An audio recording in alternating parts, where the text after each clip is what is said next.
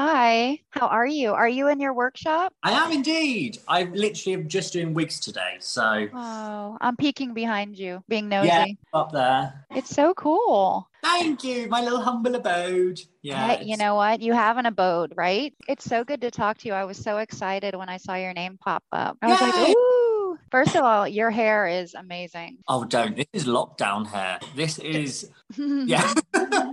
Everyone always says that. When I say this is lockdown hair, they look at me and they're like, but you're a hairdresser, it doesn't count. So Yeah, I right. understand. But yeah, I literally got in the shower and played around with some new color conditioners because I'm bored of not doing anyone's hair. So my hair has literally been every color possible in lockdown, just because I've been Right. So is it like a temporary rinse or yeah, temporary until I'm able to have my hair done. right? Well, I want to talk to you about so many things. I want to talk to you about RuPaul's Drag Race, but I have a pressing issue I need to take up with you. Cotton candy pink hair, is it still trendy? Always. Fabulous. This is the thing: is fun colors are commitment. I say Mhm. this to everyone. Like, it looks like for a really nice fun color, actually takes a lot more maintenance. It Mhm. actually means you have to look after your hair more. So sometimes you've got to be able to have the good condition to go with it. There's quite a lot of fun things you can do. Hair trends, like screw that. It's all about just if it suits you and you like it, have it. I hate nothing more than when people turn around and go, "Oh, don't look at my hair." I'm like, "You ain't paying me. Don't worry, I'm not." Yeah, I'm not even looking at your hair. I'm off the clock. And have you seen what's on top of my head? Like, come on. I like it. It's like people won't be able to see, but it matches your jumper perfectly. I do try. I like a bit Hmm. of orange fantasy sometimes. Yes. Yeah, yeah. So you say that you're bored, you're not able to do hair, you're not able to work. I really have a lovely set of clients that Mhm. I've been doing now for a very long time in Brighton. So for me, my clients are my friends. I see that as socializing a lot. So I miss getting creative with my friends, doing their hair, doing something fun on them. So in that sense, yes, I'm bored, but I have been doing loads in this lockdown. I've been doing wigs endlessly and getting the salon ready, decorating, just doing little bits and bobs like that you don't normally have time for. Hasn't really been too still, but a bit bored, yeah. Yeah. And wig making is intense, right? Yes, it is intense.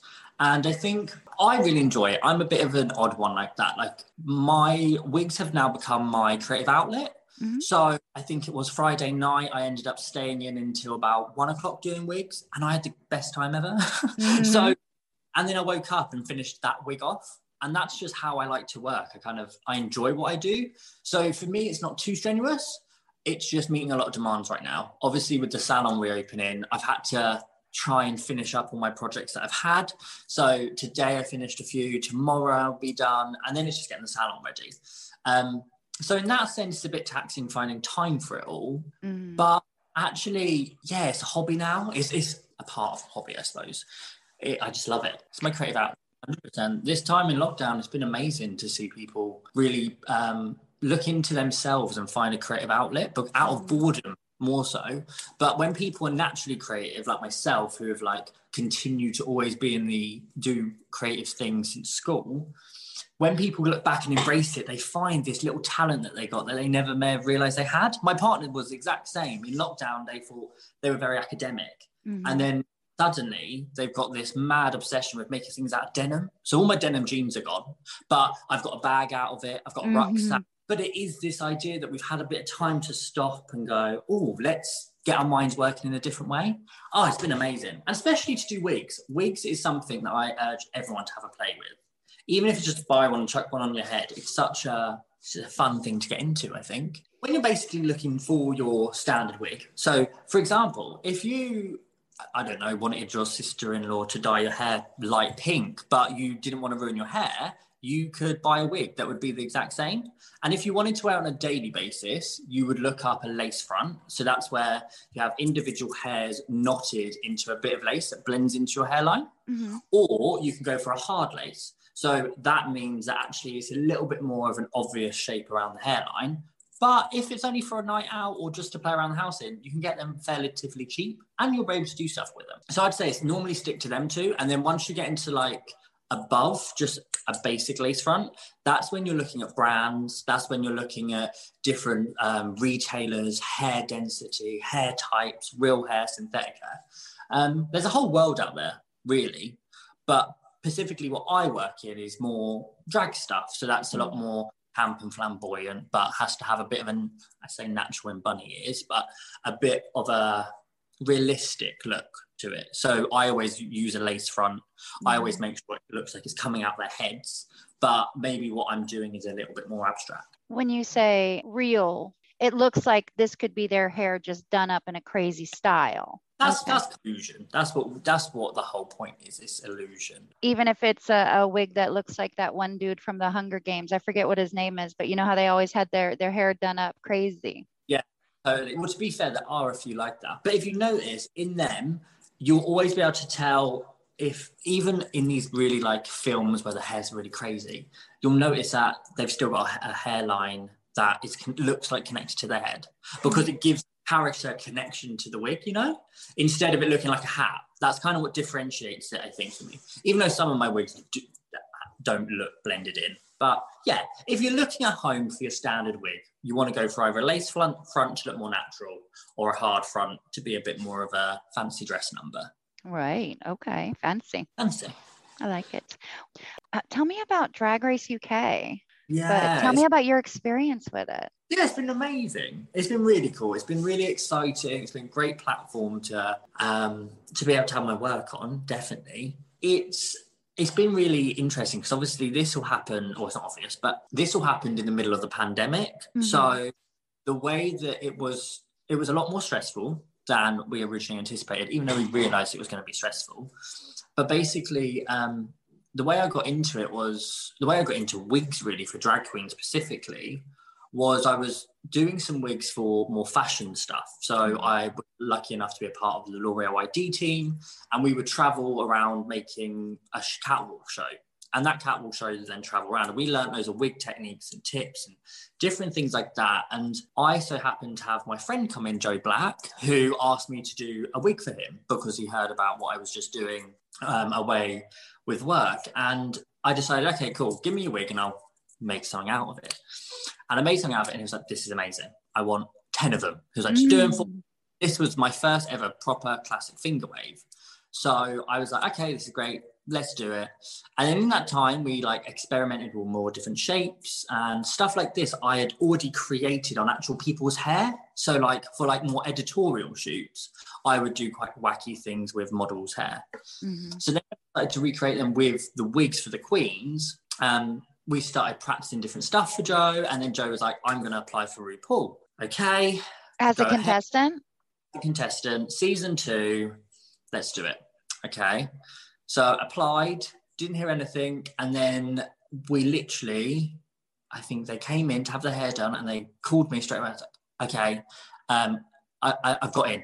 I think I've got in. I think I'm on the final list. I think I'm going to be on RuPaul's Drag Race. Okay, cool. Get prepared. Tomorrow I'll find out for sure. So then they come knocking on my door, on my salon door, the next day, going, we're in. We've got 3 weeks to design. I think it's like 12 wigs they wanted potentially, but we just had to design these wigs for these outfits. And we literally had 3 weeks to just cram in as many, let's just make these wigs, design them, create them. And at the same time, I then had Bimini Bomboulash message me and asked me for a wig for a project she was working on that I couldn't know what was. And I was like, okay, cool. But funny enough, they needed it in the same date. So I was like, I think I have a little suspicion what this one may be. So then with that, I just got cracking. I was making, I think I counted up, ended up doing 9 all in total. And then after I did it, I then had to pack it all up and send it off to them. And then they sent it off. And we had to be really careful with the packaging, because what we didn't realise and what you don't see on TV is all the wigs and everything has to get thrown into a suitcase. And then after being thrown into a suitcase, it gets taken to the studio, then all removed and searched, then put back into the suitcase, then out again, and then unpacked. So that in itself for a wig is terrifying. You know, when you think of a wig, you don't think crammed in a suitcase. So they did that. And then they started filming, I heard nothing. And then they all come back because of COVID. And obviously the COVID pandemic happened, lockdown happened, and the series was, the series, was, stopped, paused. Mm-hmm. So then we thought, okay, lockdown obviously went on longer than the 3 months. In that time, I'd opened this place. So I really had kind of separated myself from the whole Rupaul's DragRace lot. And then we found out that lockdown was going to open up again. And with that, I had Hora message me for some new wigs. I had Bimini message me for another wig, and Joe needed a few more wigs because obviously in that time frame, a lot of them had depreciated or may have gone wrong. So we had to fix a few. And then, and then they all went back in. And then we just waited until they all came out. So for me, my part was like the part of the beginning. And now it's really funny seeing my work that I made over a year ago finally being seen on telly. So for me, I'm kind of like, oh yeah, I made that. I forgot. You're watching and you're like, oh, that's a nice wig. I wonder, oh, I did it. You know what? It was more so my stomach. I would stop. My heart would sink into my stomach, and I'd go, oh my God, like that's my wig. And the pressure was unreal because for me, I like to make my cool little art, and I feel like certain people who inspired me, like I've been a fan of RuPaul's Drag Race for years. Like that was the first ever exposure I ever had to the LGBTQ+. I remember sitting in my parents' bedroom watching it secretly, season 1, being like, oh, this is amazing. For me to then have my wigs actually walking that stage on that platform, it was mind-blowing. It was absolutely mind-blowing. My idols who I like, such as Raven and Raja, when they do the toot and boots, when they judge back the looks, that was always something I wanted an approval from. So, oh my God, the anxiety at first was rubbish. And then after I kind of was like, oh no, actually this is different. Like it's a nicer experience. My wigs are part of a grander thing. And actually by the end, it's been really nice to see it all round off and see how well all the queens are done. Like even though not winning or getting really far, just to have local artists having that platform has been incredible to see, because it's finally just given a shed of light to these local queens that deserve it. Mm-hmm. So it's been a whole wave of emotions, but it's been really exciting. And I've already done some for season 3. So it kind of feels like it's now just going to be a never ending race, but it'll be nice. You said race. But you guys heard it here first. There's going to be a season 3. No, just kidding. We told everybody. My part is just the wigs, and that is only a fraction of everything else that goes into it. So when the queen's on the stage, it's really interesting to see how different people wear the wig, dress the wig, and that is what they're judging. They're judging how that queen perfects the rest of her skills altogether. And also the team she uses, it's down to the queen's discretion and what the design they have sometimes and what kind of look they want to go for. So when they get judged, it's on the whole piece. But then when you start looking back at it and you hear what other people thought of different aspects of the outfit, it's nice to hear people have received them well. People have understood them. One of my ones I was really nervous was Bimini Bon Boulash's wig for the prehistoric with all the braids and stuff, because that was something that we really spoke about backwards and forwards for a little while. And we actually had about 2 different designs before that one was actually selected, because it was just something different. We hadn't worked together yet. The brief was just out of this world. Yeah, to see that do so well and the whole look come together so amazingly was, amazing. So when you create one, I'm going to just be basic, say 1973 long straight share hair. Yeah. You send it in. Now there might be a stylist that takes your wig and I don't know if it's possible, curls it or cuts it, or they do that. Okay. So what I do is I make sculptural pieces. That if someone said I'd like a blonde straight wig, I'd point them into the right direction of someone who hand makes wigs. I am a designer, so I'll buy the wig in, whether go to different manufacturers, get a wig in, whether that's color it or have it pre-colored, and then I'd style it. If someone was like, I'm doing a shoot, I need a wig and I need someone to curl it, I'd be like, hi, I'm Dan, I'm going to provide a wig and I'm going to come to the shoot and curl it, because that's also a part of my job. I do editorial shoots, so I would come with it in a sense. But yeah, when you see my wigs, they're a little bit, people can't really touch them, to be honest. They don't really move. They're that's kind of what I was wondering, if what we see is what you sent pretty much. So they don't tinker with it. That's you. No tinkering. No, that's me. Yeah. And that's it's a fabulous. There is a few, it's me being like picky, but because of the amount of times these wigs have had to go into suitcases and then thrown out, and then obviously with COVID, there was a long period of time. There was a few things with the wigs that I personally didn't like, and I wish would be perfected. But that's just the situation, you know. That couldn't be helped. But that's just me being a perfectionist. It's pretty bad. But all the other wigs, bar that, no one touches them. They come very nicely wrapped, and it's just a matter of popping it on your head. So when it comes to the queens in their wigs, it's just a matter of time and maybe misuse or mishandling.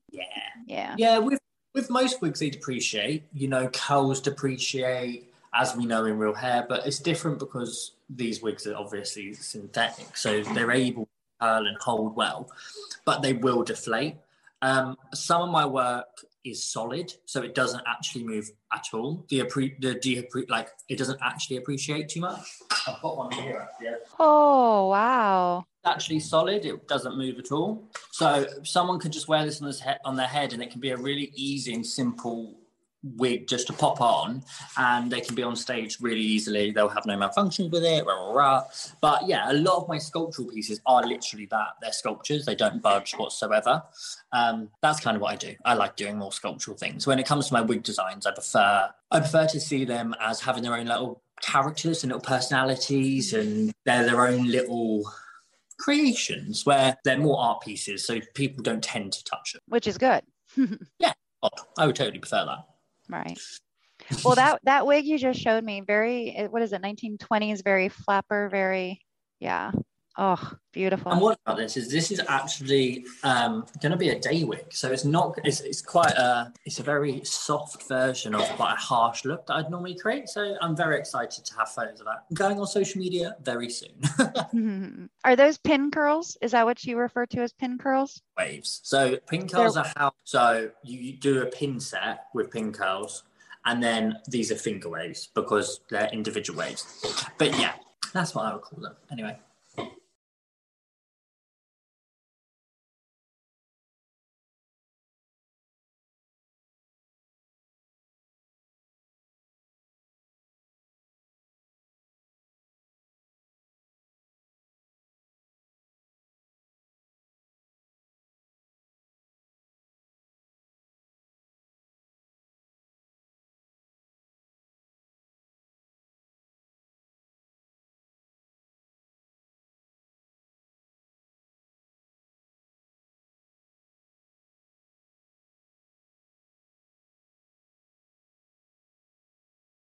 Well, no, you're the expert. I told you I don't know hair. You'd be surprised though, in different countries, different things.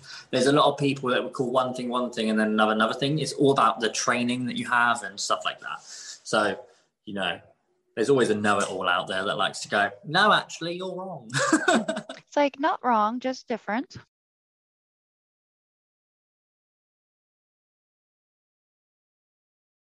Yeah.